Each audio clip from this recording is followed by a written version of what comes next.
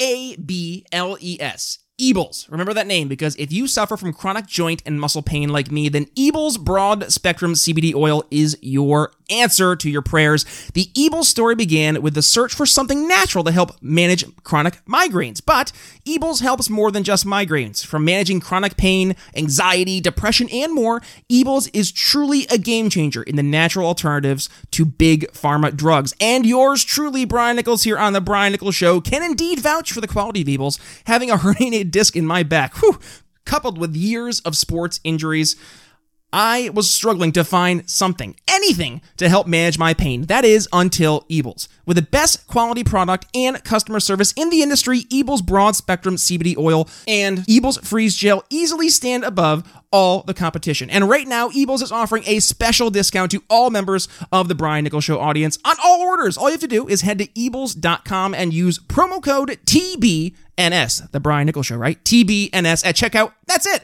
Discount applied. Again, the code is TBNS at checkout to start managing your pain today with the highest quality CBD on the market. One more time, that is code TBNS at checkout. And now, on to the show. Can I pause for a second and just note that we got Brian on here who's getting Congressman Massey on, and our typical lineup includes like homeless people that believe in Bigfoot. Welcome to the Brian Nichols Show, your source for common sense politics on the We Are Libertarians network. The Brian Nichols Show is the fastest growing liberty podcast that brings together people from all means of political thought as we seek to have meaningful conversations about the issues you care about. At the Brian Nichols Show, our goal is to leave the audience educated, enlightened, and informed. And now your host, Brian Nichols. The last day of November, and it's a Monday. Happy Monday, folks. Brian Nichols here on The Brian Nichols Show. Thank you for stopping by. Another fun-filled episode. Yes, this week, a little different, though. How about that? This week, we're starting off with not a guest here on The Brian Nichols Show, but rather an appearance of yours truly on another podcast. And actually, this is a friend of the show, Dan Behrman. Dan, Taxation is Theft Behrman, over on said podcast, Taxation is Theft. And Dan asked me to join the show to really answer the age-old question, how do we sell liberty, right? That's what we've been focusing here on the Brian Nichols Show, and that's really, I think, the number one question that needs to be addressed as we move forward into 2022 and 2024, and it's been apparent that we still have a lot of work to do, so fingers crossed as we move into 2021 that we're going to see a nice shift from LP National, fingers crossed. I'm holding out some hope, so I'm hoping that we're going to see an approach more towards building value, being problem solvers, and actually addressing the problems that really matter to people out there, namely being number one, focusing on that, the lockdowns, but number two, not lecturing. Lecturing is not how you sell, and that's something that we dig into here on today's episode, where I join Dan, Taxation is Theft Behrman, over on his podcast, Taxation is Theft. So, without further ado, on to the show! Me on Taxation is Theft with Dan, Taxation is Theft Behrman. All of the government programs that we don't like are funded by theft. All of the government programs that we do like, there aren't any. Government is the reason that healthcare is expensive. Government is the reason you can't go to college. Taxation is theft. And welcome back to Taxation is Theft, the show that talks about all the ways the government is ripping you off and screwing you with your own money. Broadcasting live on Facebook and YouTube from an underground bunker deep within the jungles of Mexico at an undisclosed location. I'm Dan, Taxation is Theft Behrman, former candidate for President of the United States, currently in the race for Governor of Texas. And tonight, I have Brian Nichols, host of, you're not going to believe this, The Brian Nichols Show at briannicholsshow.com. That's such an amazing coincidence that his show and his name just happen to be the same name. It's amazing. It's mind-blowing. Before we get started, if you're watching the live streams, please make sure to share, invite your friends, start a watch party, do whatever you can to spread the word, because we're going to be talking, especially tonight. I know sometimes we talk about some really boring shit that you've heard a million times about how much taxes suck, but tonight we've actually got some really, really interesting topics. We're going to talk about how to introduce libertarianism to people who don't want to hear about libertarianism or liberty. Introducing this to new people, reaching people that are usually unreachable. So you're going to want to hear this. So make sure to tag your friends and share this. And of course, during the show, while you're listening to this and while you're feeling inspired to hate the IRS and all these other tax collecting agencies, head over to taxationandstuff.info and support us by buying some swag, like this really cool hat that I have on that you cannot see if you're listening to the podcast. But if you're listening to the podcast, you need to head over to YouTube and subscribe, of course. Anyways, on to the show. Brian Nichols, welcome. I'm doing awesome. So I want to start the show out before we get into it. Which tax do you hate the most? Enthusiastically again, I hate property tax, because why would you pay taxes for something you already own? Absolutely. But it's and we say the same thing about like the vehicle taxes and you know, things like that, but it's like even with vehicle taxes, you can say, okay, I'm not going to use my car. You can park it in the garage. I mean, right. I used it anyway. But, you know, park it in the garage and not have to pay that just to keep it. But with property, you can't do that. Right. You just kind of, live where we live. Yeah. And property tax, I always like to say, is the one, while people are out there saying income tax is slavery because you're selling, they get to keep part of your labor. Yeah, but it's more like getting mugged on the way home from work. Yep. I like to say property tax is the real slavery, because if it weren't for the property tax, you could live on your land and nature provides everything you need. But the king comes along and says, I need some shiny metal pieces. Go into town and get a job and work for somebody to earn those shiny metal pieces so you can earn the right to stay on that land. Yep. No, bingo. Yeah, that's the worst one, man.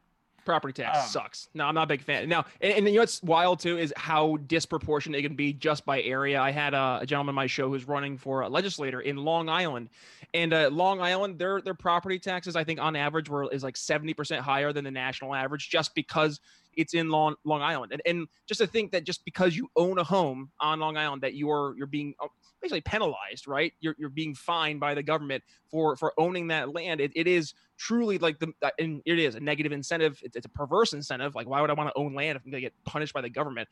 But yeah, it's truly like why like you can then take that and extrapolate it down to its like nth degree. It's like, well, am I going to be taxed for my cell phone? Am I going to be taxed for, my cigarettes? Oh wait, they are doing that. And it's kind of like the precipice, the property tax. It gives them that initial domino to push down to start the entire chain of taxation.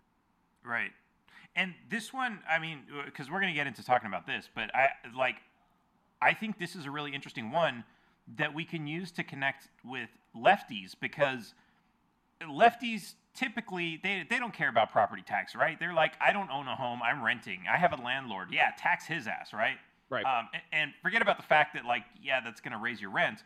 Consider the fact that a lot of these lefties, their parents or grandparents or great-grandparents might have owned land that they might have inherited and still have today if it weren't for property taxes that they couldn't afford because they got reassessed over the last 100 and something years.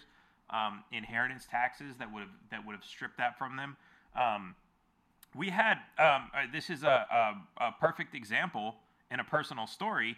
My grandparents, my grandfather had been working all his life, and it's funny because he would sit there. He was kind of like a Bernie Sanders, like, oh, these millionaires.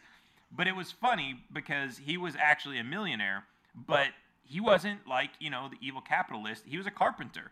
He just worked all his life saving and saving and saving and being smart with his money.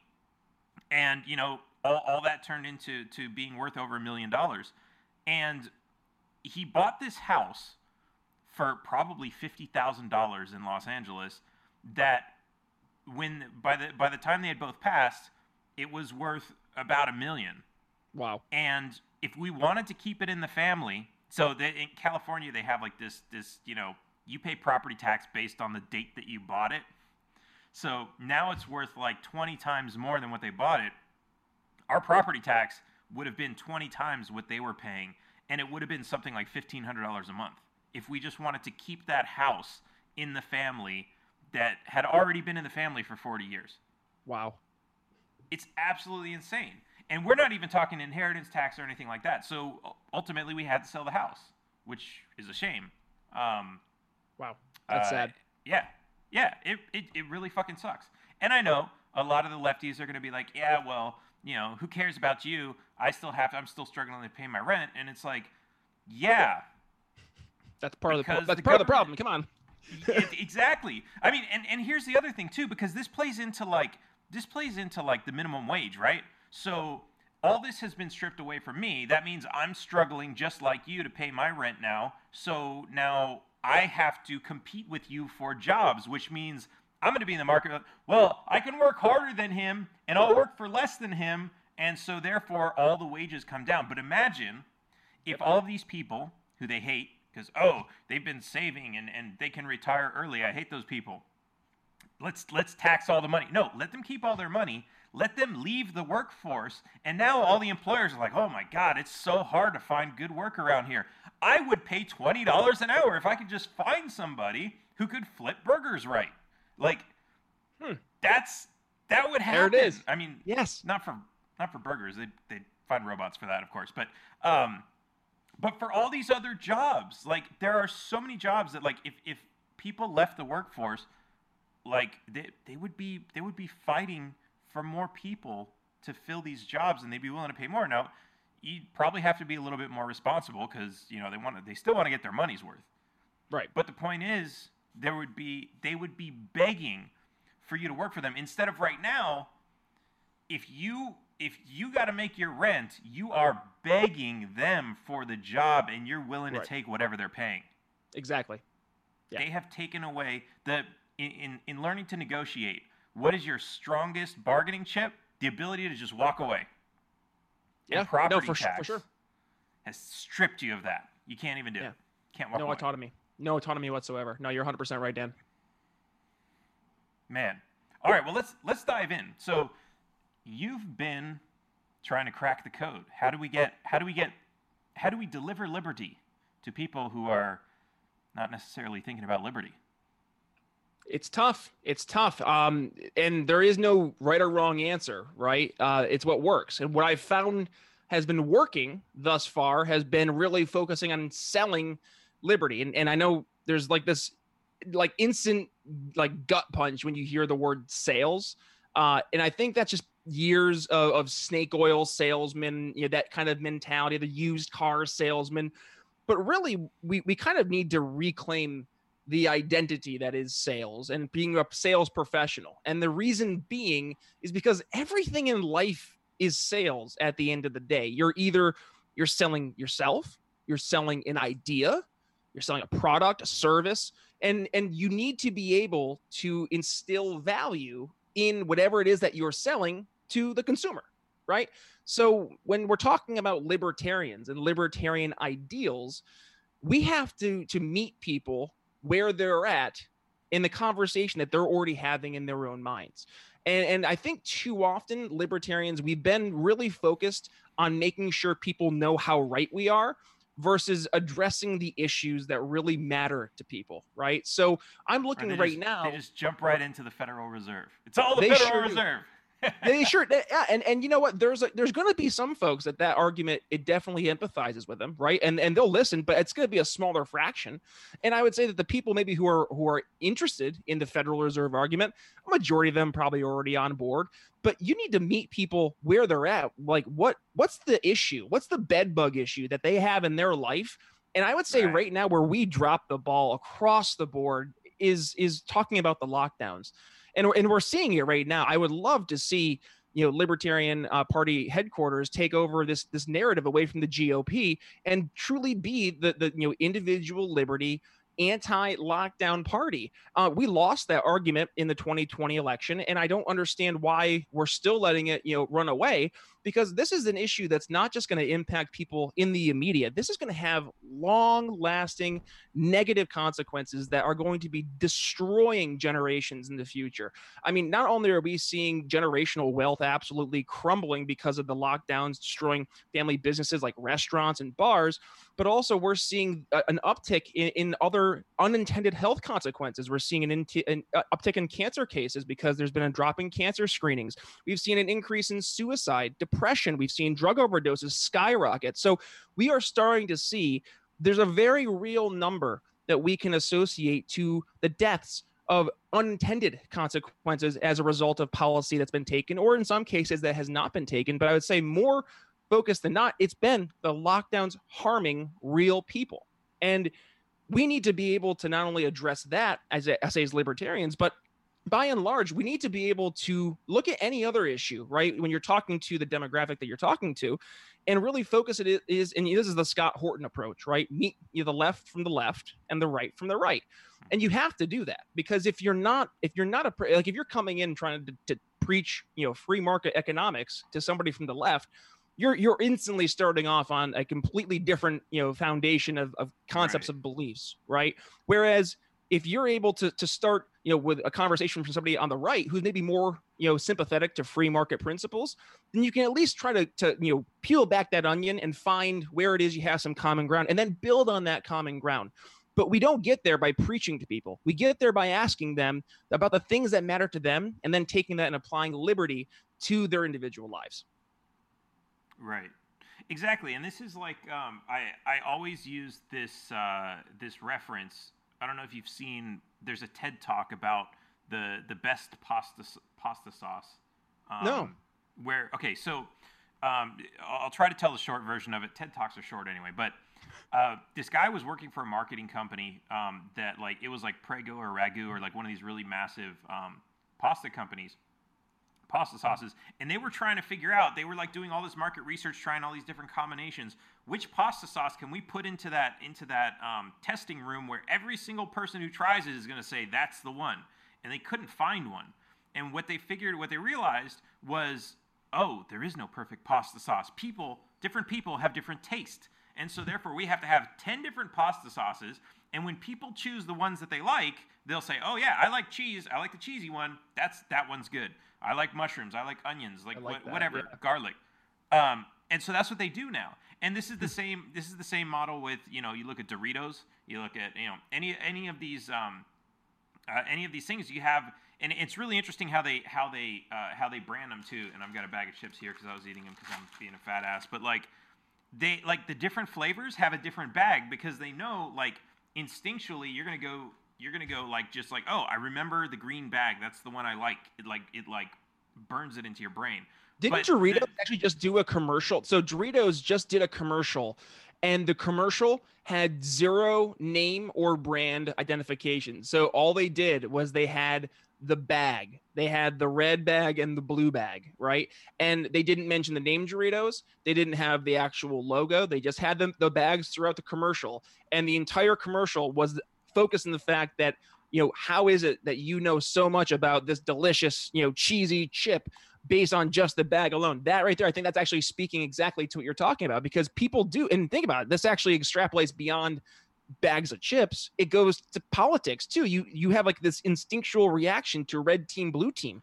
That's why not only do the presidential colors have that, but also when they're on stage and they're having the ties, that's all entirely done on purpose. You're speaking to subtle things.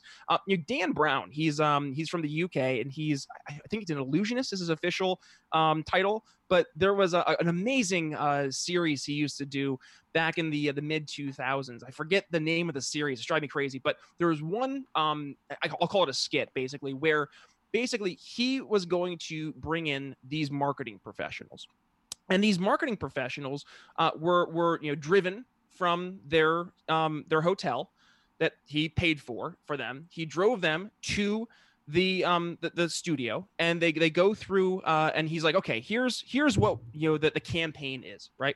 The campaign is going to be it's going to be a taxidermy place for people for their pets, and that's all he tells them.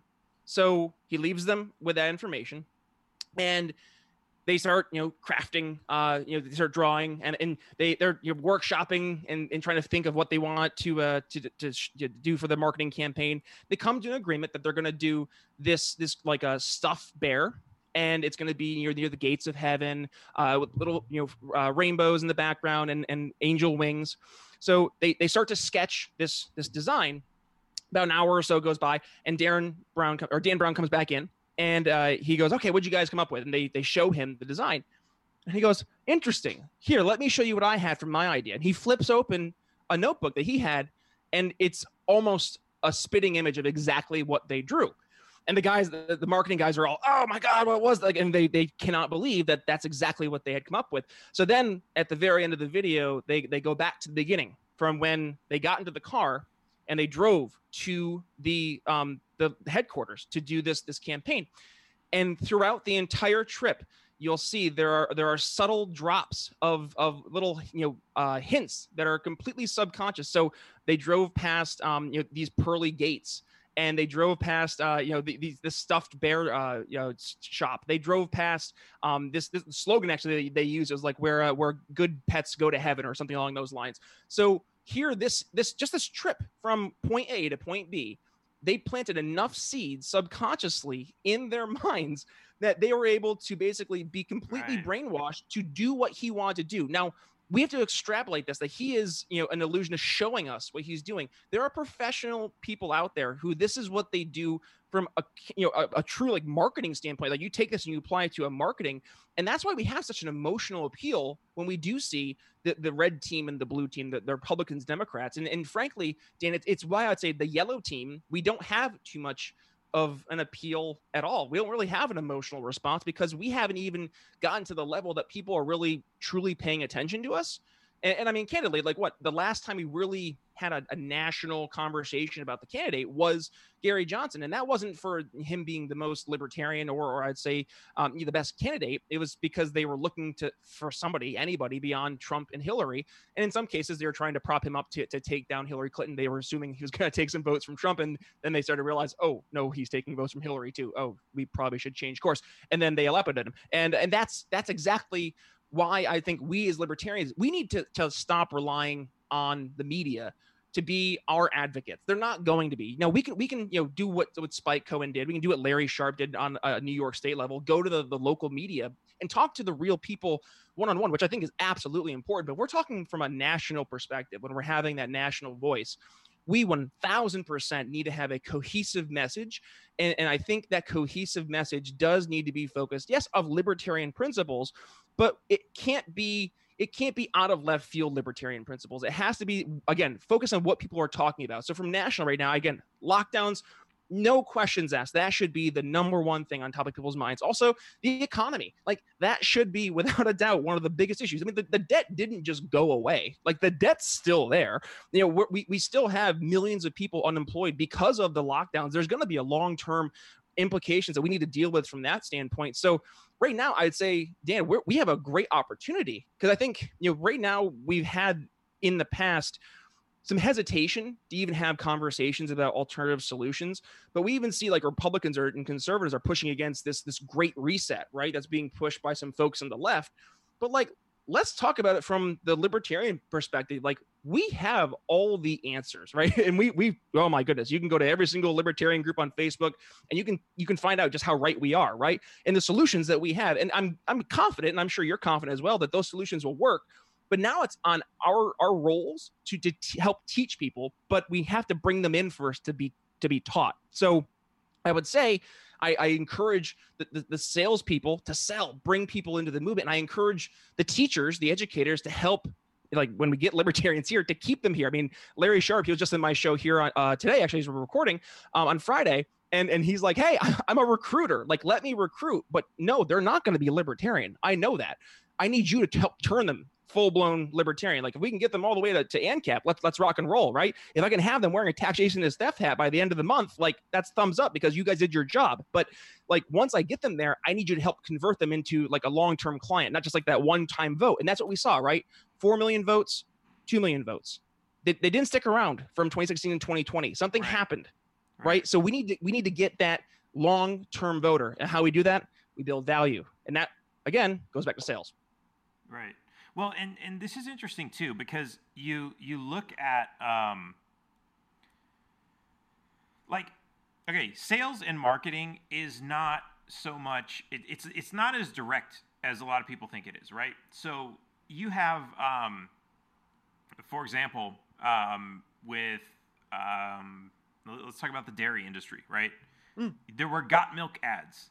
They were not advertising any specific brand of milk. They were just advertising milk. And so people would, they'd do their grocery shopping and they'd buy more milk than usual because they're like, they associate a value with that, right? And they say, oh, milk makes your bones strong. All this other shit, which turns out to be totally false. But they're pushing this, right? And this combined with messages from the FDA. Messages from the FDA are going into the schools telling us what a perfectly balanced diet should look like, and it just happens to have milk in there. Exactly. Yeah. So this is, it's not just the commercials that's on TV. And this is really important because when people look at like libertarian campaigning, they like to think that, oh yeah, we just get out there and we campaign and then people are going to like us and that's going to be that, right? We just have to campaign harder. We need more money for more ads and all that. But that's not it at all. And what I'd like to see, because look at how these other guys are actually campaigning, right? You have the special interest groups who are actually doing the groundwork. And the special interest group is how you, like, as you say, meet them where they are, right? Because there are people out there who all they care about is the minimum wage. Well, there's a special interest group called Fight for 15. And and all those people, they go there, they're extremely excited. They want to go out and protest. They're going to help spread the word. They're going to donate money. They're going to do all this stuff. But if it was just a Democratic candidate who said, yeah, I'm going to fight for $15 minimum wage, they're not going to get that many volunteers. They're not going to get that many donations or anything else. Because, yeah, you want to fight for 15, but you also want to do a bunch of other stuff that I don't really understand. And yeah, maybe I support that. Maybe I'll vote for you. But more importantly, I really want to give all my money to this Fight for 15 group. Then you have Black Lives Matter. You have the NRA, which is on the other side. You have like all these organizations, right? They're very single issue. And you get people like that. And then these organizations partner with the politicians. And now all the politicians have to do is blow the dog whistle. Oh yeah, Fight for 15. Oh yeah, Black Lives Matter. And everyone who supports those single-issue special interest groups is now, oh, well, I've been saying Black Lives Matter. I've been saying Fight for 15. I've been saying all gun laws are unconstitutional. No, the NRA doesn't say that. I've been saying these things over and over and over again, and now there's a politician who agrees with me. Oh, my God, you're already sold on this politician because of the special interest groups, and you don't even know it. Yep. You think some politician just came along and was like, oh, yeah, I'm going to support – I believe in the same things as you. No, this is all a coordinate. And like you say, like about this illusionist, you have the illusionists who are willing to come out and say, like, yeah, this is how I manipulated you. But then you also have all these other illusionists doing this to us right now, and just being completely quiet about it. So it's happening. We're being manipulated, and we don't even know it unless we see it. And it's hard to see it because, I mean, you can look and say, well, is that a coincidence? Maybe this new person came along and they really did just support. Like, oh yeah, that sounded like a good idea. Or maybe there's some backdoor deal going on with money shuffling around and all this other stuff. But this is my point is, if the Libertarian Party started doing this, because we have a lot of really great positions. Yeah. But we have so many people that come to the Libertarian Party and they're like, well, I came here because I wanted to legalize weed, but what's all this stuff about gay rights? Or I came here because I wanted lower taxes, but what's all this stuff about legalizing weed? Like, that's the thing, right? Yep. But if we get people, if we get, and this is the difficult thing too, or I guess this would be our advantage if we started to do this, is the special interest groups that are out there right now are very Democrat, very Republican. They're very divisive on purpose. They want to repulse the other side. Whereas a libertarian solution that says, no, we want everybody to earn a living wage, but that doesn't mean forcing employers to pay a certain amount. That means eliminating taxes so you actually get to keep the money you earn. That means lowering the cost of living. Things that neither side can have an objection to. Right.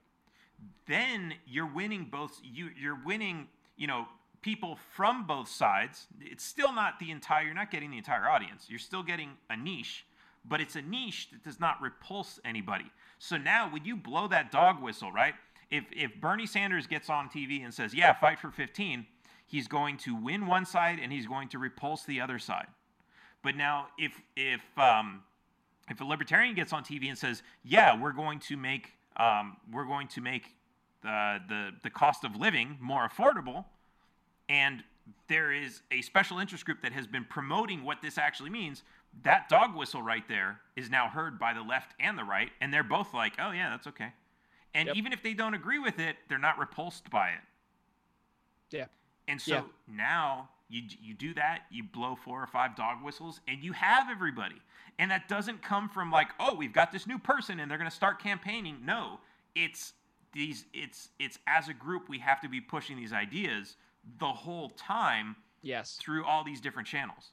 Yes. Well, so this has been partly why I've been having so many diverse voices over on my show, because like I think maybe too often than not, we have this mentality of like, there's like this 2 camp, right? The LP should be the education camp. The LP should be the electoral camp for policy, right? And it's like, it instead of being like, it's funny. It's funny. I'm thinking about this right now. I did a Star Wars podcast with Stephen Kent coming up here this Friday, where we just talked about this right now with like the Jedi and Sith. And like talking about like how the Jedi had this like crazy mentality that like to bring balance to the Force, it meant destroying all the Sith. And it's like, that's not balance, right? So like that's what you see right now. Instead of having like this yin and yang, where it's you have to have like that kind of like a give and take. It ends up being like this all or nothing approach. So what happens is you have some folks who are like entirely focused on electoral politics, and then you have 2016 happen, and then nobody sticks around. But then you have some people who are more focused on building up actual libertarian branding and activism, right? And then that, I would say, maybe we're going to see some people stick around longer from Joe Jorgensen, right? Fingers crossed. And we're seeing, I think, right now more of an approach to say we need to have both. And I just had Larry Sharp here on the show today, and we discussed this activism versus being a candidate. There is a role for both, but you can't be both at the same time. Only very rarely can that work. So the difference, right, is to your point, Dan. You have the fight for 15 folks, right, or you have pro-life folks, March for Life folks. Like if that's your one issue, right, you're an activist. And if you're trying to get into that world, right, then you're going to be digging into that activist role, and you're going to be focusing on that one issue. But you're going to be approaching it from a libertarian perspective, right? But the candidate's job is not to be an activist. The candidate's job is to get attention, right? So when you're a candidate, it's going to come across to your activists as they're not pure enough. They're not radical enough, right? They need to be screaming the radical message, which is true to an extent, though, because there's like a level where we have to remember we're like at a 10, and your average person's like a -2. So we have to at least like bring our message down to like a 6 or a 5, just to even like be in the ballpark of them paying attention to us. Because otherwise we turn to the guy in the corner of the street with the blowhorn screaming at people as they walk by. And that just doesn't win people's attention. I think actually you and I discussed this when you were on my show back when you were running, right? So I'm hoping that we're going to see more of, and again, we now have the educational pieces in place. We have the activist roles in place. I don't care if you're a Cato person or a Mises person, right? We have those kind of like institutions that are there to help the educational part, build up the activist base. Awesome. And then the activists be activists. But then also we need to let the candidate roles be candidates, but be true to the principles that the activists are speaking about. But activists also know they can't, go full on, level 10 libertarianism. You can't do that. It's not going to be able to resonate. And I hear everybody say, well, Ron Paul did it. Well, Ron Paul pretty much is like what? The only libertarian that we've been able to identify in the past 40 years that pretty much coalesced everybody for, albeit a short time. He did coalesce us. There was a unifying figure, a leader of some sort. And now we see it fizzle apart again. So I'm hoping that we're going to see an understanding and a fundamental understanding, right? That we need to have this yin and yang. We can't have the Jedi crushing the Sith. You need to have the balance in the Force, right? No, we don't need a Rey with her yellow lightsaber, but we do need to have an understanding that because you are an activist, That does not mean that you cannot support a candidate, right? That does not scream your ideals. But to the contrary, just because you're a candidate and you don't want to necessarily, be 100% a radical, that doesn't mean you just shun those different voices away. You need to have them as a part of your coalescing base. And I think that's where, we need, as libertarians, we need to be focused on building more coalitions within libertarianism, within our own libertarian circles to begin with. Because right now we don't have enough people in our ranks to be so divisive and so rigid in our who is allowed in our club, to be pushing people out. I don't expect everybody to be a perfect libertarian when they start, investigating into libertarianism. That's expected. Like, was anybody a pure libertarian ever when they were born? I don't think so. And if you were, like, God bless you. Like, I think you're the only one. But that's the point, is we need to make sure that we're not approaching people the way that we would not have wanted to been approached when we are starting our libertarian journey. We need to be those people who are willing to say, hey, listen, hold my hand. I'm going to walk you through. It's going to be a little intense. We're going to go a couple down rabbit holes, some Ron Paul videos about him leaving Congress and stuff. It's going to be good. But we'll get you through this. And I'm going to hand you off to some really good people who are going to teach you about the really nitty gritty stuff. Like if you want to start going in, down whatever rabbit hole, you want to talk about the Federal Reserve, you go ahead and you give them Ron Paul's book. You want to go ahead and talk about, name it, right? You want to talk about the anatomy of the state, you give them some Rothbard. You want to talk about, market principles, give them some Hayek. I don't care, or Milton Friedman.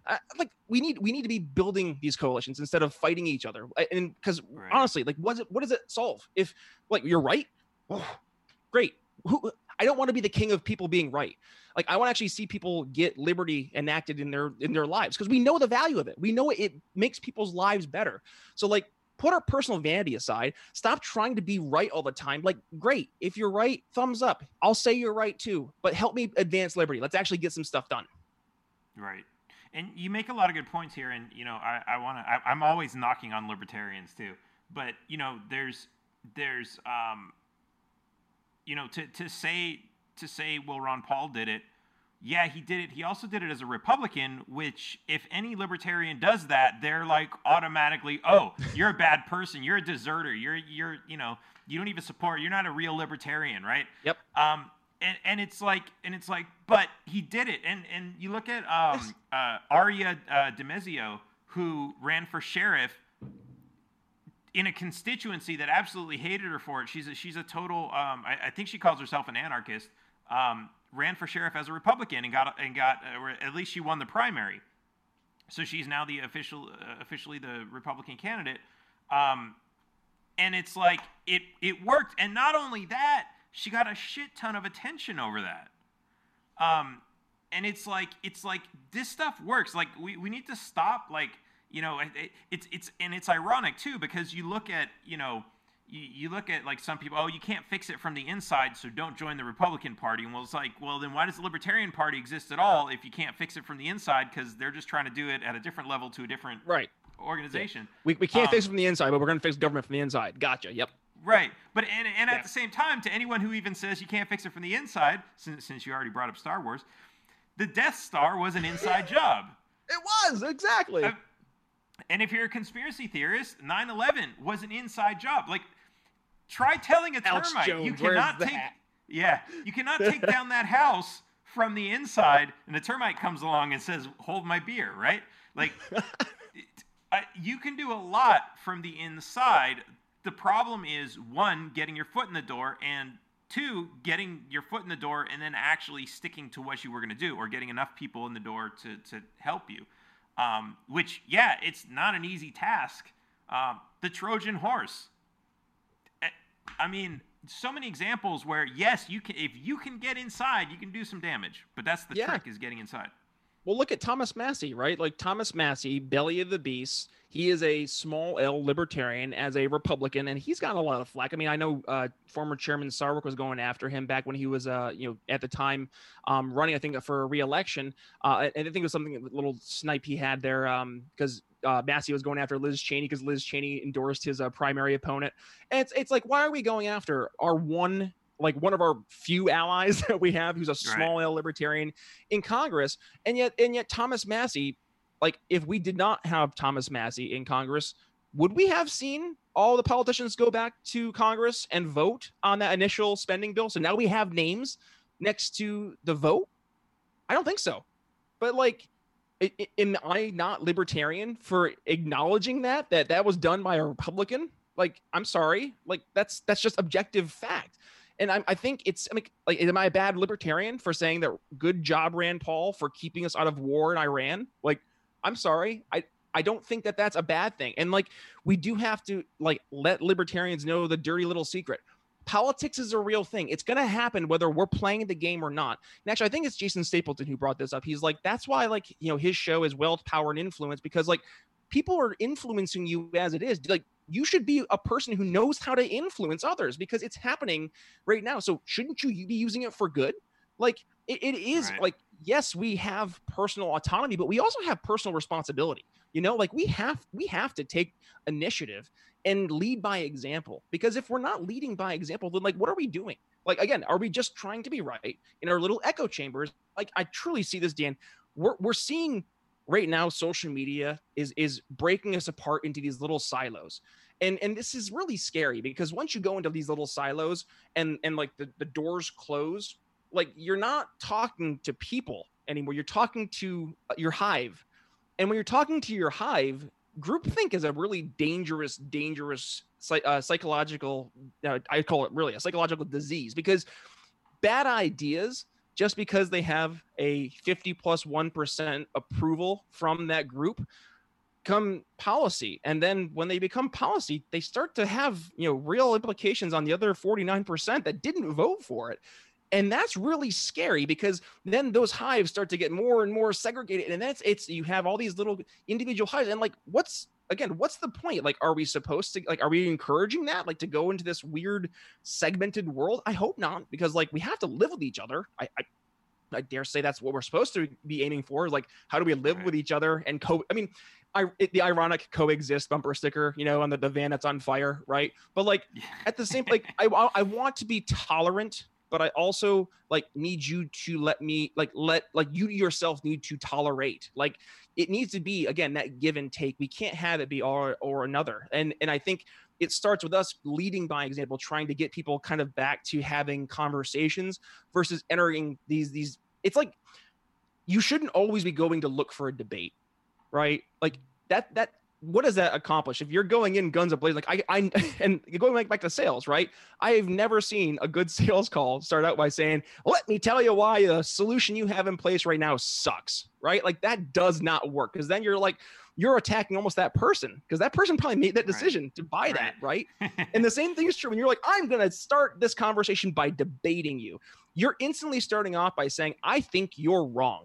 And it's like, how about this? Let's maybe rewind and let's start asking some questions to figure out where we actually agree, and maybe we're both right, and then build on those things that were right and find out where the separation happens. And I'm going to almost guarantee 9 times out of 10, you're going to find that the point where the person like breaks off towards, you know, whatever it is that they end up, it's something that happened in their life. It's their lived experience. And I know we see, you know, too often people say we can't just keep talking about lived experiences and empathy, because, you know, it leads you down a path that's talking way too much about, you know, feelings, and it's not based on reality. But like, at the end of the day, people's lived experiences, it frames their worldview, and it frames how they interact with their communities, their environments, and also each other. And if we're not acknowledging that fundamental reality is something that like all of us experience, then like we're ignoring what it means to be human and how we understand and learn from each other. So like, we have to, you know, get out of the mindset that we're just right, and have to ask again what it is that is making people tick. Why do you believe what you believe? And then we have to peel back that onion, kind of reconstruct the argument, and get the person to help realize that maybe there's something that they didn't necessarily see before that now they see. Like, we have to plant a seed of liberty, but when you plant a seed, it's not going to grow overnight. Like, that's not how it works. You can't just like say like, I got you, and now you're a libertarian because I was right. Like, that's not how it works. When you see that, like, you have that aha moment, like, you have to step away and let them process it on their own. And again, it goes back to like, we just can't be going into these conversations wanting to be right. We have to be wanting to actually make like long lasting change, be it through policy, be it through getting people to vote the way we want them to vote, to think the way we want them to think. But again, it goes back to building value, meeting people where they're at, and actually engaging in trying to be problem solvers instead of just telling people why we're right. Right. And, you know, going back to Oh man, I have so many things to say about what you just said, but let me try to touch a couple. But then I want to go to the feelings of sales. But Yep. so first I want to touch on the point that you said about the internet separating us into hives, which is really interesting because we were kind of already separated into hives before the internet. Like, you got everyone in Los Angeles living in Los Angeles, everybody in Iowa living in Iowa, and hardly ever communicating with each other. And then the internet comes along, and all of a sudden we've got friends all over the world, which is amazing. But now it's like we're being separated ideologically instead of geographically into these separate little clusters. And then when we go out in the world, it's like, okay, yeah, we might not talk about politics when we go out to buy our groceries. We just say, hi, how's it going? How's the weather? And you see somebody wearing a MAGA hat and you get triggered, and it's like, oh my God, that person shouldn't exist in my universe. It's so true. Yeah, it's absolutely insane. But that does help facilitate that, and I think to some extent we probably were healthier when we weren't in those, when we were in the geographic bubbles, because at least in the geographic bubbles the communities that we were in were still pretty diverse, and we still had diverse conversations and different people, which brings me to the point about being open-minded. We always have to be open-minded, and like I'm constantly doing this and reminding myself to question everything that I do. Every time I say taxation is theft and like somebody actually like challenges me on that, I actually listen to their question and question myself. Is it possible that I'm wrong? And every time I come to the conclusion, no, taxation is absolutely still theft. But yeah, they do have a really good point. This other thing that they're talking about is a really interesting problem that is being solved with taxes, and if we got rid of taxes, it would make that problem worse. So maybe we have to figure out a way that I can help to solve that problem. And that goes into what you're talking about. Like, we have to be engaged, and we have to be leaders. Yes. Because there are so many libertarians and anarchists who are just like, well, that's not my job. I don't want to be a leader. I don't want to have to teach people this and that. And it's like, okay, that's fine. You can just that's not your obligation. You don't have to do anything. Right. But do you want to live in a world with a bunch of people who want to run around stealing your shit? And do you really want to have the threat that if the dollar collapses because the Federal Reserve overprinted one day, that you're going to be on your front porch wondering if you've got enough bullets for like this like zombie apocalypse of people coming to steal all the food that you have in your refrigerator? Like, do you want to deal with that? Or would you rather just spend 5 minutes of your spare time, or just, walk around with a taxation as theft hat, or, do what little piece you can just to spread a little bit of knowledge and make the world a little bit more free so that you won't have to come to that. And I know some people kind of fantasize about getting to that point and how awesome it's going to be. That's not going to be. It won't be. Yeah. I promise. But then, okay, so then I also want to talk about the feeling of sales, because we're talking about how do we get people interested in this idea of liberty, right? And there is this great neurological researcher who did this amazing study. I can't think of the name or anything, but you can Google it and find it pretty easily. Where basically they did a study on groups of people who had the part of their brain that controls their emotions had been damaged, and they had no emotions. And they asked them to make simple decisions. Would you prefer chocolate or vanilla ice cream? Which one of these cars is better for you? And they would give them like one that's economical and one that's a sports car or something like that, right? And they could not even say this or that. They would just sit there staring, I can't decide. And what they realize is that we make every single decision is absolutely emotional. Yeah. And to anybody who says, no, I'm a perfectly logical person, all of my decisions are made logically. No, that is an emotion that you have. Yes. That's like I'm in love with being a logical person, and I can justify every single decision I make with logic. But the reality is, if it's chocolate or vanilla, you can make all, like, I picked vanilla. You can make a million rational explanations as to why you pick vanilla. Oh, if I spill it on the floor, it's not going to be as messy. Or, it's not like, you could come up with a million reasons. But the same thing is true of chocolate. You can come up with a million different reasons. And so all you're doing all you're doing is you're trying to justify an emotional decision that you already made. So now when we're talking about liberty, and we're talking about like how do we get people to fall in love with this idea of liberty, right? Because there are two things in sales and marketing that they teach you, which is fear and sex, right? I mean, not directly sex. They always say sex sells, but what is sex? It's just pleasure, right? And so what are you selling? You're either selling fear or pleasure. That's it, right? When have you ever bought anything except for fear or pleasure, right? Anything. Think about it. When have you bought? Oh, you bought a new car? That was pleasure. Felt good, didn't it? Oh, you took your car to the repair shop and you bought new brakes?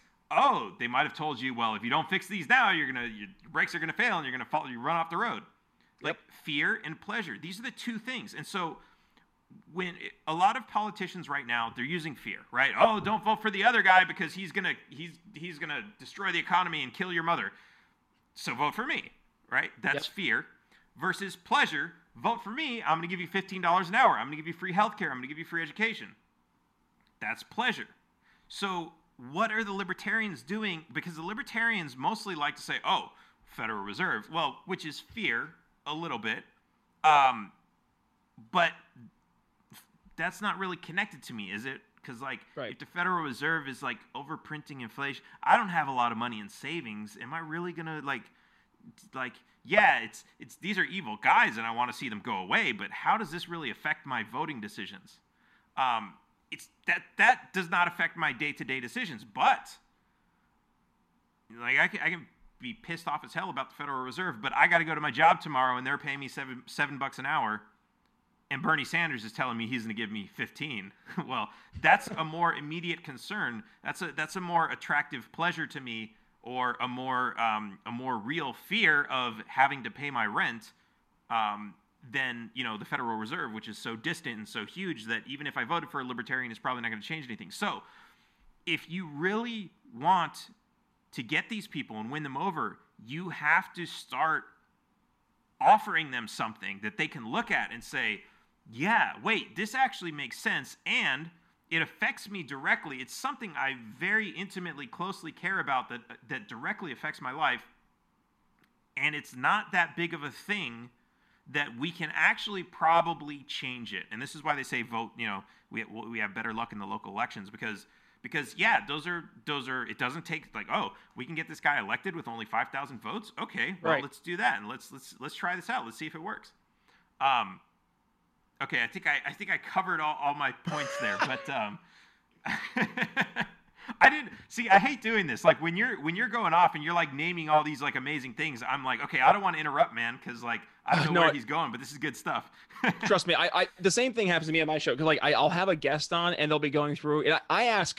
So when I ask a question, it's not like a yes or no question, or like a quick little here's a quick aside. It's like here's a 13-part question that I'm gonna break down, and also each 13 parts has like 3 ABC parts to it as well.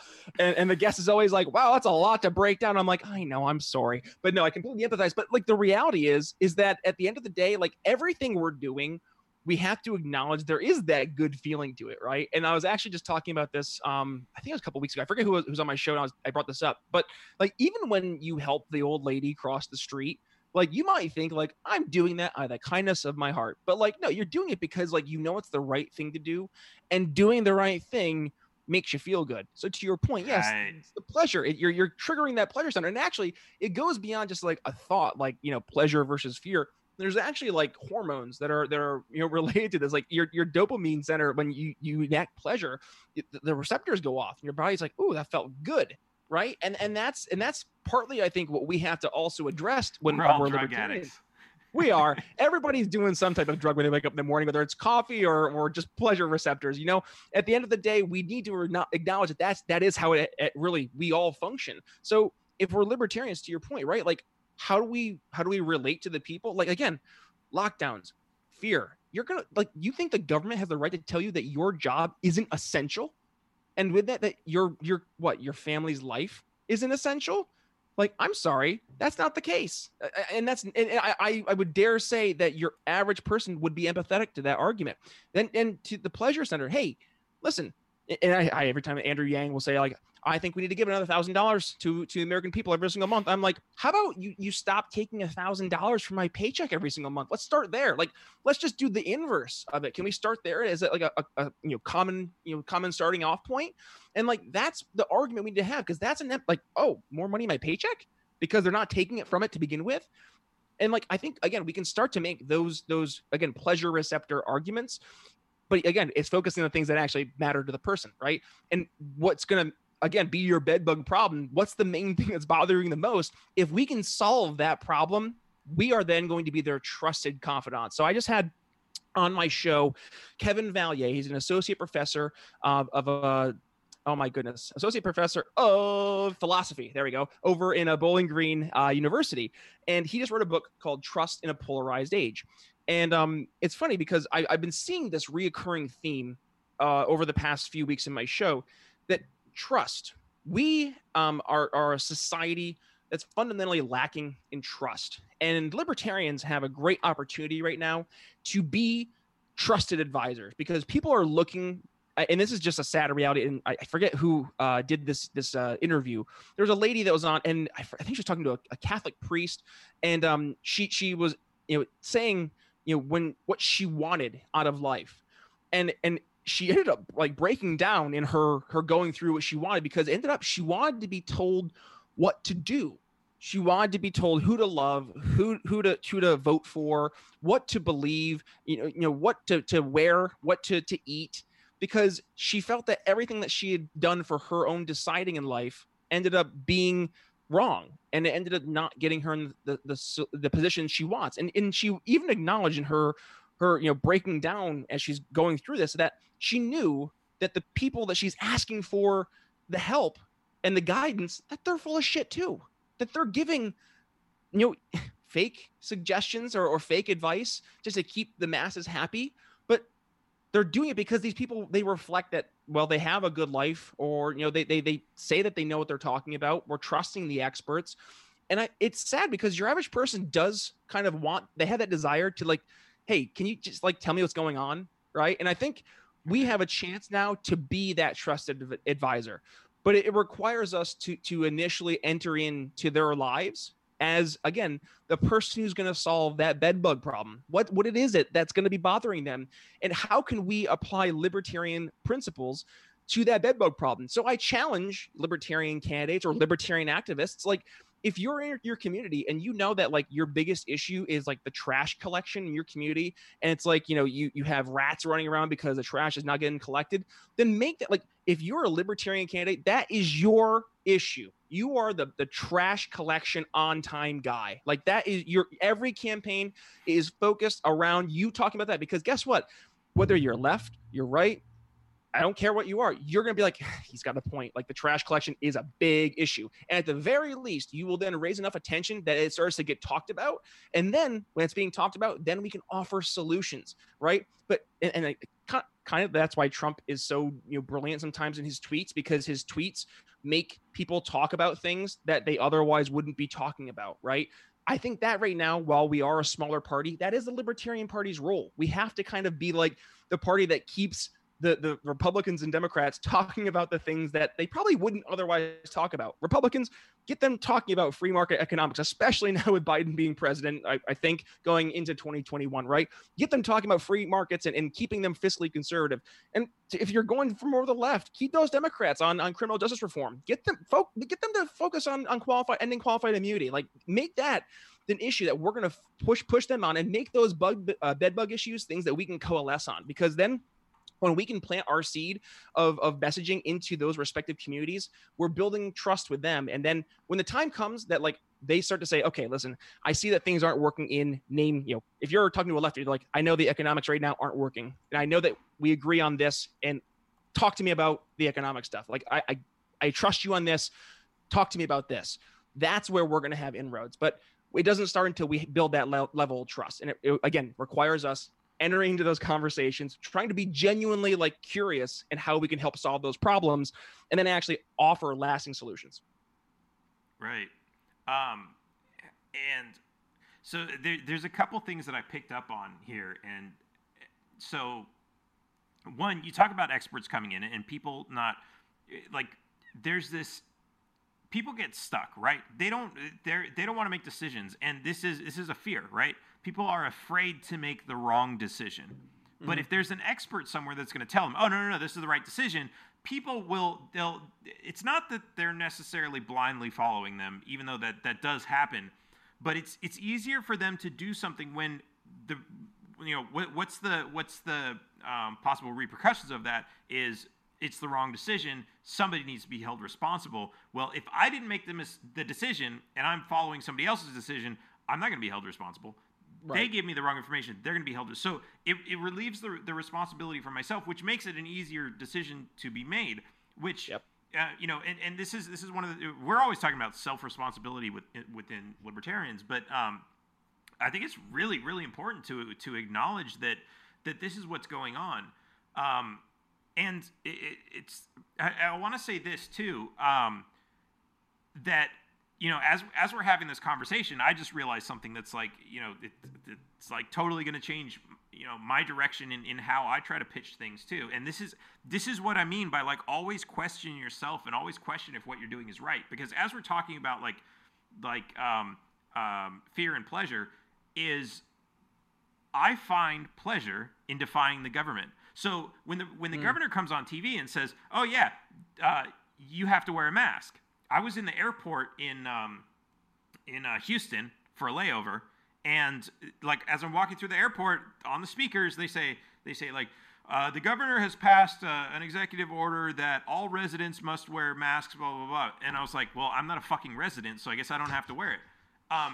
And it's interesting because the government really specifically chooses the right words for these things a lot of times. They don't just say, like, why wouldn't they just say everybody? Like, somebody actually decided we're going to say residents instead, which is bullshit. But I find pleasure in saying, hey, you know what? Your executive orders don't apply to me in the first place because that's not what an executive order is, not a law. And yes, you can order people in your chain of command to wear masks, but you can't order me to wear a mask. So I find pleasure in finding ways to defy the government. But to other people, that's a very scary proposition. Yep. So while I can be saying here like, oh, yeah, this is amazing, you got to try this, they're just hearing like, oh, my God, this guy's crazy. Like, I better take a few steps back in case like the FBI kicks the door down and starts shooting at him any minute now. And I think we have to realize that as libertarians that whenever we're trying to say things like this, and I know it's really hard for me to even put myself back in that position. But I remember like the first time when I was just like, I was looking online for like, I remember like I heard it was at that Trump Academy thing. They were having a thing, and like this guy was like teaching. Oh yeah, I'm gonna, give me $5,000 and I'll teach you how to not pay taxes. And then this old guy gets up with his cane and he's like, income tax is unconstitutional. And he storms out of the room. And so I was like, well, fuck this. I went to go follow that guy. I didn't find him, but I was like on the internet for the rest of the week, income tax, unconstitutional, trying to find whatever I could. And I remember like even being afraid to type that into Google. Like, oh my God, they're tracking all this shit. I remember being afraid. I remembered like making posts on social media and like being afraid to share videos that were like on YouTube, like Zeitgeist and like the Freedom to Fascism document. Like that was real fear. And now I understand that there's really nothing to be afraid of. So I can go out here and say all these things and I totally forget how fearful I was, and that all these other people that I'm talking to they still have that same fear, and we have to help them over that. And this is kind of like, your point about being, up here at 10 and they're down there at -2. Like, yeah, if they see me coming, they see Alex Jones coming, they're like, oh my God, keeping my distance here. We definitely do need to ease that fear, and there's a lot of information and education that goes into getting people over that hump of fear. It's not like you're going to sit there and have a 5-second conversation with them. I mean, it's like, hey, come with me, jump in, fly this airplane. People are going to be scared shitless. But if they go through like a few classes, if they fly a couple times with like an instructor next to them, like that's going to get them over that hump of fear. But there's nothing you could say to a person in 5 minutes that's going to convince them, with absolutely no knowledge on how to even turn the plane on, that he can jump in there and fly the thing. He'd be scared shitless. So I think that's a great analogy. But like I think this is absolutely important. Yeah.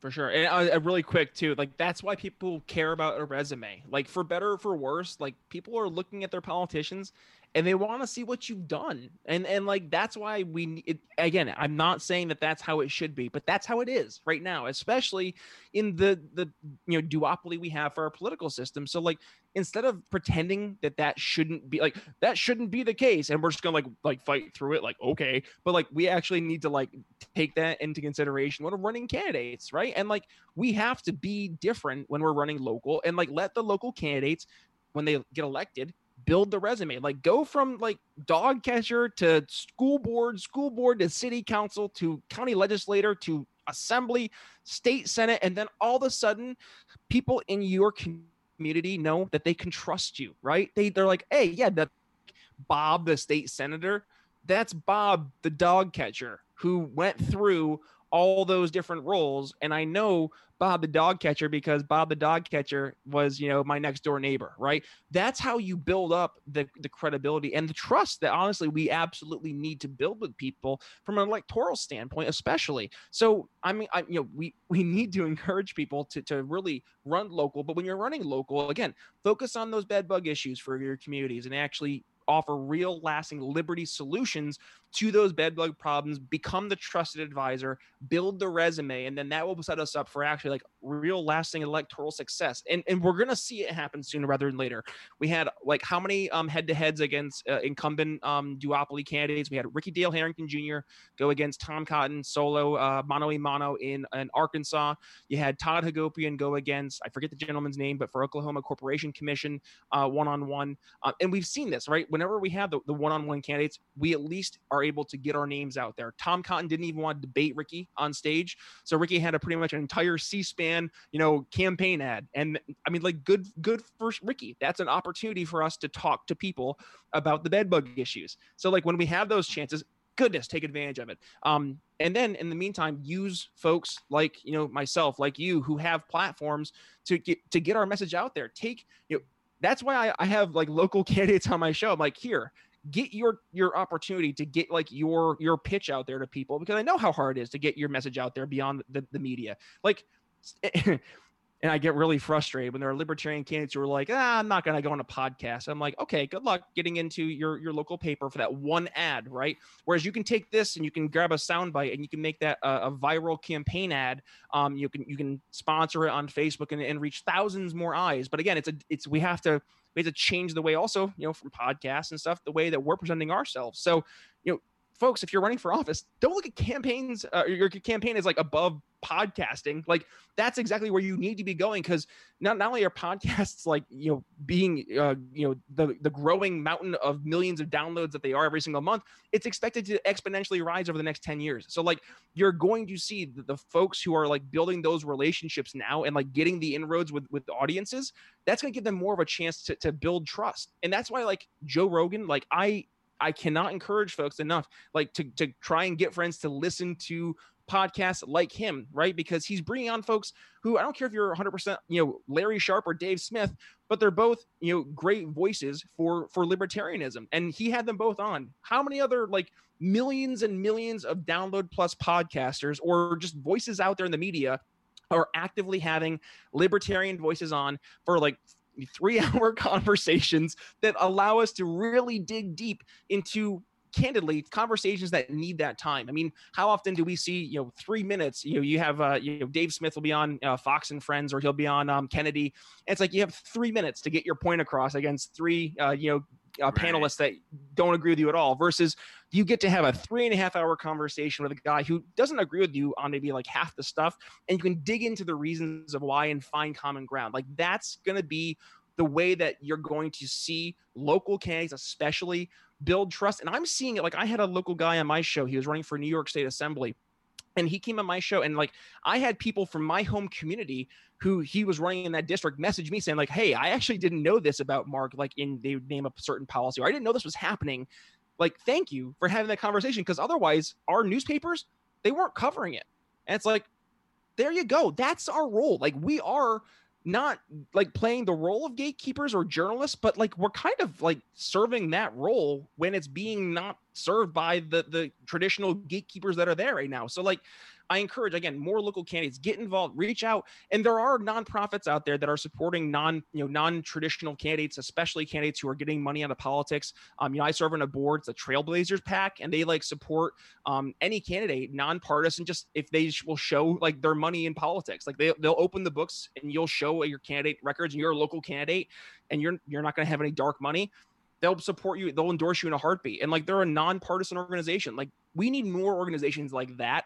So I encourage folks, again, if you, and especially from my perspective, if you like, they want to learn more about that, obviously reach out to me. So I'd be more than happy to put them in contact. But I mean, this libertarian podcasting network we have too, it's like, this is I think the future for libertarian media. Is it's not the traditional gatekeepers of the traditional libertarian media organizations. It's going to be the independent media. It's going to be the Lions of Liberties, the We Are Libertarians. It's going to be the Part of the Providence and the Dave Smiths and the Jason Stapletons. It's going to be those organizations, kind of their networks all kind of interconnecting, and we see that across the board as it is right now. That's going to be really how we continue to grow. It's this organic, natural growth of these networks growing together. The audience is growing together. And you actually mentioned something very interestingly, how it used to be that those silos were geographic, right? But now the silos are kind of going more towards ideological. And I was originally thinking like, maybe that's a bad thing, but I don't know, maybe it's also a good thing, because we're learning that the ideas that were considered to be like the mainstream idea of your home community, maybe that's not the case. Like, there's actually the 50% of people who aren't talking out there, that aren't voting, they probably agree with you. And I think partly is that libertarians haven't been good leaders. If you're a good leader and you're openly saying like, here, this is what I believe, don't hurt people and don't take their stuff, or taxation is theft. And the people who also were like, yeah, like I kind of agree with that, right? Now they feel like, oh, I can say that. Like, and that's, again, kind of why Trump got so much support from Republicans, because like they were like, he's saying the part that we need him to say, and they liked that. And that's, again, that's to the point. That's, I think, libertarians, we need to now serve that role. So, man, I'm hoping we're building some inroads now, and I'm hoping that those long lasting conversations will turn into some long lasting supporters of liberty. They'll help us get policy enacted across the world and actually make people's lives more pro liberty and ultimately better. Right? That's the whole point of what we're doing. Yeah, absolutely. Man, awesome! This was a great talk, man. Yeah, it was a blast. I gotta have you back on this show. I'll do your show more often. This is sure. a great talk. And I'm sure we could keep going on. We could make this a 3.5-hour show. That would be. But does Joe Rogan, like, is that his like standard podcast time now? 3.5 hours? He just had, so I was scrolling through my podcast catcher, and he had Tom Green on his show. It was 4 hours and 49 minutes. And I was like, Tom Green, like Freddie got fingered Tom Green for 4.5 hours. Yeah. So I guess so. I mean, good for him. Like that's a marathon. But he had Dave Chappelle and somebody else, and it was about something like that, 4 hours maybe. It's exhausting, man. Good for him though. Good for him. Like that's why he's got the number one download podcast, I think, in the world, isn't it? He's built up an empire. Good for him. Absolutely. Awesome. Well, it's been awesome having you on the show. I want to give you an opportunity to plug your show and anything else, any other projects or anything you're working on. Go for it. For sure. Yours. Thanks, man. Yeah. So folks can obviously follow me over on all social media. So I'm active Twitter, Facebook, but also I do minds.com and Parler recently as well. So you can find me at B Nichols Liberty. And then the show, the Brian Nichols Show. Yes, as you mentioned in the intro, they aptly named the Brian Nichols Show. It's easy to find, briannicholsshow.com. Right now we're around 162, I think, episodes total. Have had the show for around 3 years, and I've had amazing guests ranging from, the host here, Dan Taxation is Steph Behrman, all the way to candidates like Larry Sharp, when he was running for office in 2018, to now serving as a podcast host at the Sharp Way, Joe Jorgensen, Justin Amash, Thomas Massey, Glenn Jacobs, Mark Lobliner. There's so many great folks I've had in this show. And really the whole point of the show, how do we focus on selling liberty effectively to people? I'm having people on from all different political means of thought, having conversations about the issues that people care about, right? Talking about the issues that are the bedbug problems. So folks can go ahead, follow. Again, it's the Brian Nichols Show, Apple Podcast. If they are interested and they like what they hear, I would definitely appreciate a subscribe.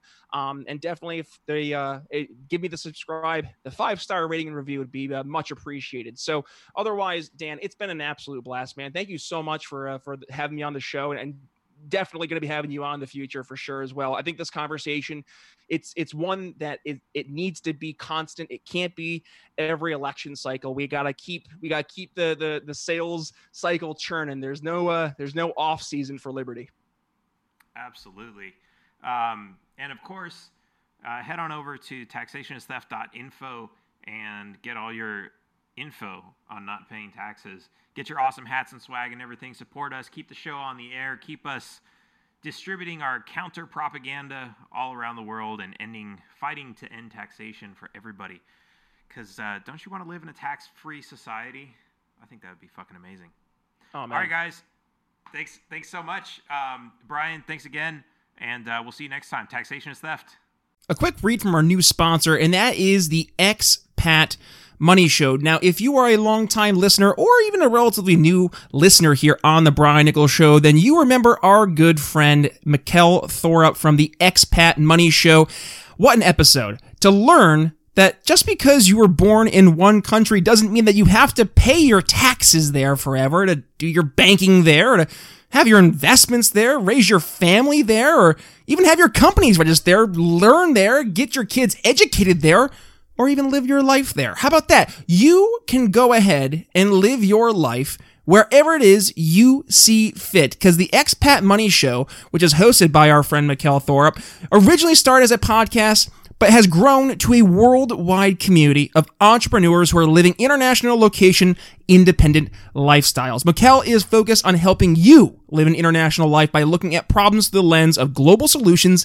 In this day and age, there is no reason you should let borders get in the way of having the best the world has to offer. So, Brian Nichols Show audience, head over to the Expat Money Show today. Give Mikkel a subscribe, a fantastic show, and tell him that Brian Nichols sent you. Alrighty, that's going to wrap up my conversation with Dan, Taxation is Theft, Behrman, over on his amazing podcast. Yes, aptly named Taxation is Theft. And thank you, Dan, for having me on.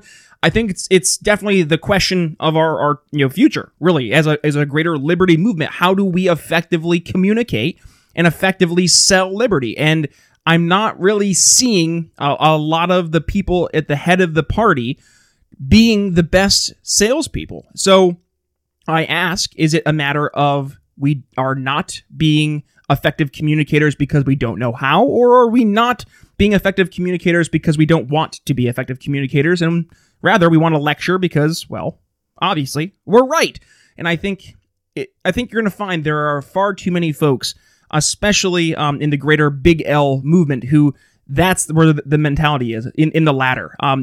We're our own club of being right, and sorry, that's not going to work in terms of growing the movement forward. And candidly, there comes a point in time where those folks you're going to either need to put up or shut up, and you're seeing there has been a swell, a really big push away from that old traditional thinking, and I'm hoping that we're going to see an embrace of a more professional approach to the party going forward. And yes, that requires us, not lecturing, but rather talking to people, reaching out to them and asking them, what is their bedbug issue? What is the number one problem that is an issue that we can likely solve as libertarians with libertarian ideas? So with that being said, I thank you again to Dan for having me on the show, because I do find it necessary and important right now to be focusing on that issue, and I think if we can at the very least have folks come here to the Brian Nichols Show looking how we can best sell liberty, that's going to be a good starting off point. And hey, to the tens and thousands of listeners out there who are listening every single month,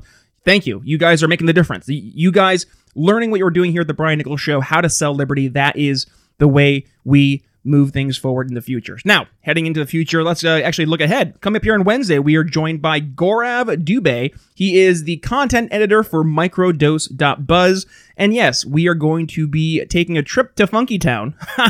I hate myself. No, we're actually going to be talking about psychedelics, right? This is something I literally know nothing about, and that's candidly why I want to have Gaurav on the show, because this is an area I think you're going to see a lot more people digging into as we move forward the next 2, 3, 4 years, especially looking at the elections, starting to focus on, at the very least, decriminalizing a lot of these psychedelics and opening them up for medicinal use, and that's one the focuses we talk about there on Wednesday. And then on Friday, we are joined by a good friend of the show, Cliff Maloney from Young Americans for Liberty, talking about the wins Young Americans for Liberty had across the nation by knocking on doors, yes, making liberty win, and his knock at the door campaign there, it works, and Young Americans for Liberty has the track record. So Cliff joins the show to help dig into some of those wins there, coming up on Friday. So, guys, if you enjoyed the show, as always, please do me a favor. Number one, actually, go ahead and support Dan Taxation and Theft Behrman over all the different enterprises he's leading, and obviously, Dan Taxation and Theft Behrman is not too difficult to find, but I will include the links to Dan's social media and to his enterprises in the show notes. And for yours truly, B. Nichols Liberty, Facebook, Twitter, Minds.com, and yes, Parler.com. Go ahead, give me a follow there. And guys, if you have not yet, please head over to Apple Podcasts. Give us that 5-star rating and review. Tell the folks why you like the show. Do you find the show engaging? Do you like to learn from the different guests? Are you finding value in how we help sell liberty? Or, hey, are you just looking to learn from these C-level executives or experts in their fields? Whatever it may be, please give us that little blurb. What is it that you keep on coming back for as a member of the Brian Nichols Show audience every single week, every single episode, 3 episodes per week now? Gosh, you guys, I love you guys so much. Seriously, it's been great to have such great conversations with truly some phenomenal, fascinating people. So, please keep on, spreading the word. I cannot thank you guys enough. So, with that being said, again, thank you so much to Dan Taxation and Theft Behrman for having me on his program, Taxation is Theft. But with that being said, it's Brian Nichols signing off here on The Brian Nichols Show. Thank you, Dan Taxation is Theft Behrman. We'll see you Wednesday. Thanks for listening to The Brian Nichols Show. Find more episodes at briannicholsshow.com.